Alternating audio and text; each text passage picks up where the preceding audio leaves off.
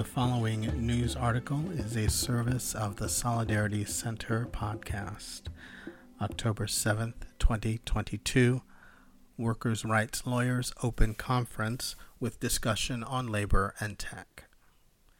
Opening the iLaw Network Global Conference 2022, Solidarity Center Rule of Law Director and International Lawyers Assisting Workers Network Chair Jeffrey Vogt cited the many challenges facing workers and reviewed the significant achievements iLaw Network members have accomplished to ensure workers achieve their basic rights on the job. We're seeing that every effort is being made to try to find ways to undermine the rights of workers. There are so many new ways that workers are confronting extreme obstacles to basic dignity and rights on the job, he said.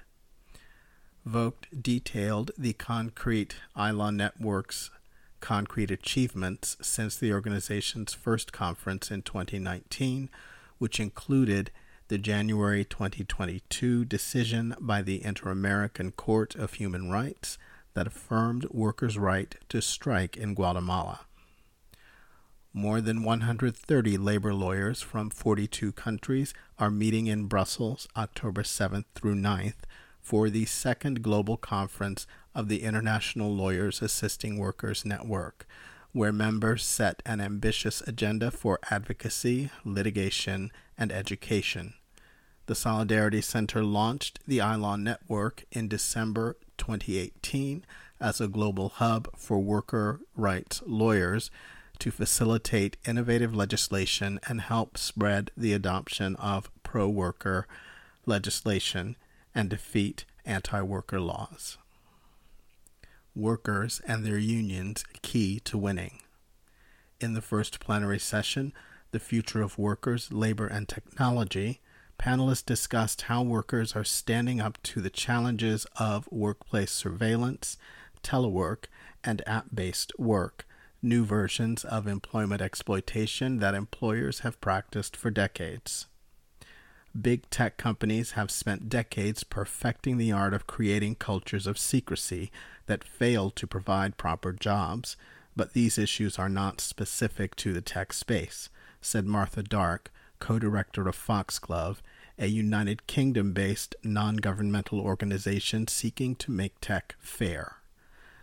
Dark was joined by Daniel Montag, a former Facebook moderator who was fired for forming a union in Kenya and is now challenging the move in court, along with a case arguing Facebook must provide decent working conditions. I moderated content that was very difficult to speak of, including the live beheading of a woman, he said. The horror he witnessed gave him post-traumatic stress disorder, a mental health condition common among the 15,000 social media monitors around the world who suffer such health issues without adequate protection from tech companies, Dark said. Yet Facebook moderators in Kenya are paid as little as $1.50 an hour, according to a Time magazine investigation. Workers' rights are essential to empower tech workers to fight back against the dominance of tech attacks, Dark said. Unionizing across the world is a meaningful strategic check on corporate power. App-based workers do not need to trade flexibility for rights. Job misclassification is one of the fundamental issues delivery drivers and other app-based workers face, said Ruwan Subasinghe, an iLaw Network board member. When workers are classified as independent contractors, they have no guaranteed wage, paid compensation for workplace injury or illness, or other fundamental labor rights. Misclassification isn't new, but with platform workers, it uniquely affects workers of color and migrants and has a major impact on income and safety and health, he said. Worker rights lawyers are pushing for legislation to reclassify platform workers, arguing that they are not independent contractors because their employment relationship creates a form of dependency, Subasinghe said. While tech companies argue that workers would lose flexibility in work schedules if they are classified as employees, worker rights on the job and flexibility are not mutually exclusive, he said, citing the Danish union 3F's collective bargaining agreement with Just Eat.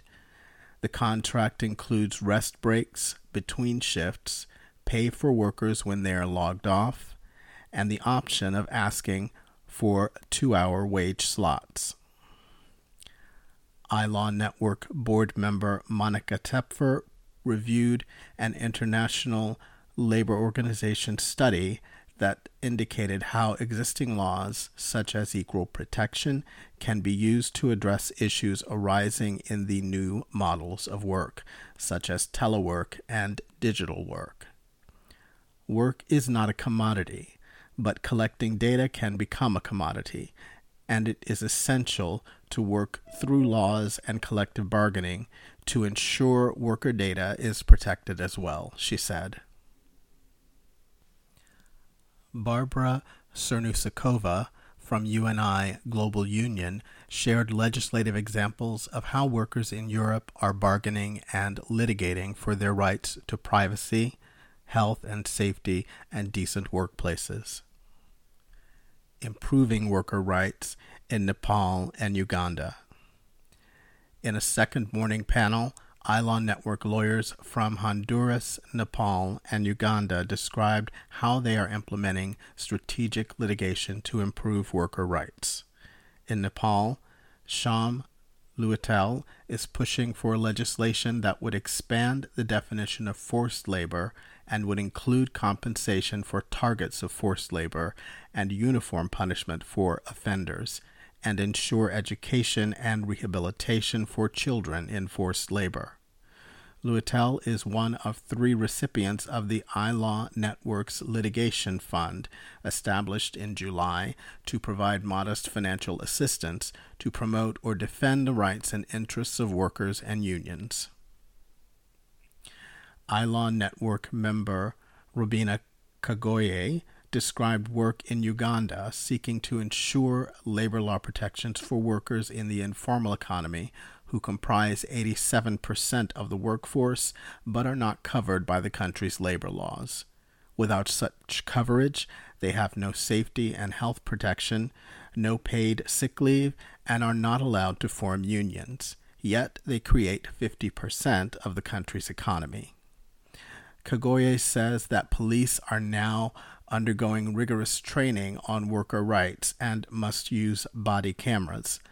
A street vendor bill has been introduced in Parliament, and Kagoye and others in the campaign for informal worker rights are in ongoing dialogue with the government on those rights. In Honduras, Maria Elena Sabillon described litigation seeking compensation for garment workers who were suspended from work during the pandemic. Some 31,000 workers were suspended under Honduran laws, but this suspension did not comply with due diligence, she says. Companies used the suspension to lay off union leaders and workers who got workplace injuries, she said, earning huge profits while workers suffered with no wages. Participants at the iLaw Network Global Conference also will evaluate progress since the first iLaw conference in 2019. Speakers include Clement Volle, Special Rapporteur on the rights to freedom of peaceful assembly and of association for the United Nations, and International Trade Union Confederation General Secretary Sharan Burrow. Stop back here for regular coverage of iLaw Network Global Conference and follow live updates on Twitter at iLaw_network.